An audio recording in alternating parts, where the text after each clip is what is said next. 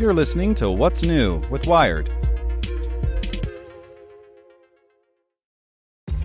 This episode is brought to you by ShipStation.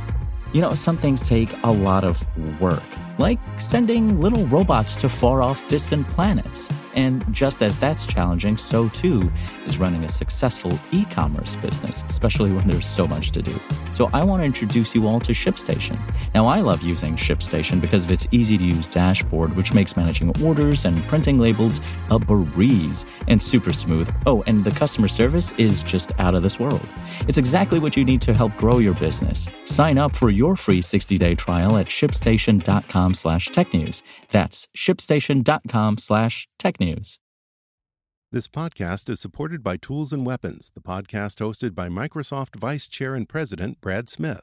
Each episode features insight you won't find anywhere else from the center of the conversation surrounding emerging technologies like AI.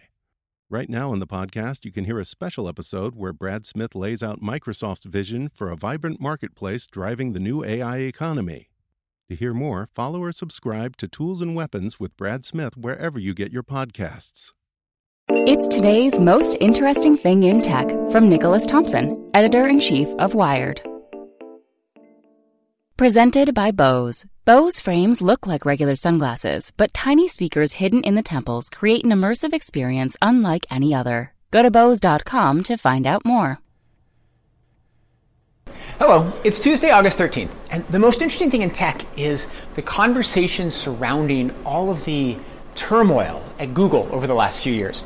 We have a cover story in Wired out about it just now, and what it does is it traces the last 3 years of employee dissent, management confusion, the debate over James Damore, the conservative employee who wrote a memo about the way Google hired women that was roundly criticized for being scientifically erroneous and caused all kinds of problems. Then the debates about whether Google should operate in China, whether it should make deals with the military. Google in some ways became a really hard company to run because every time management would make a decision that a group of employees didn't agree with, there would be protest, there would be back and forth.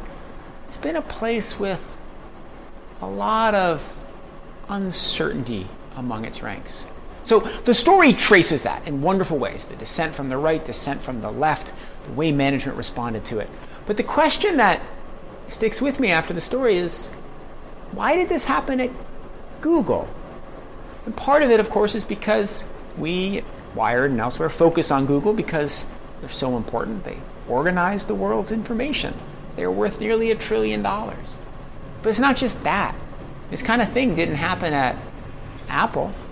And I think it's partly penalty for the good deeds of Google and the way this company was set up. It was set up both with a little bit of a moral cause, don't be evil. And so people who've gone to work there feel like they're part of a cause. And so when the company doesn't live up to the ideals they have, they're more willing to speak out. And also, Google has very much been a place that has fostered open conversations and dissent. And they have their famous message boards.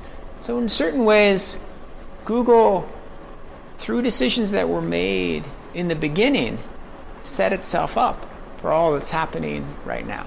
And it is entirely possible that Google will come out of this and all will be well.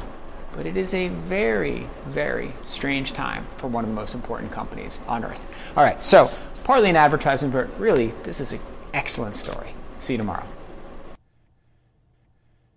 Get more great stories from Wired in our daily newsletter. Sign up at wired.com/daily. Want to learn how you can make smarter decisions with your money? Well, I've got the podcast for you.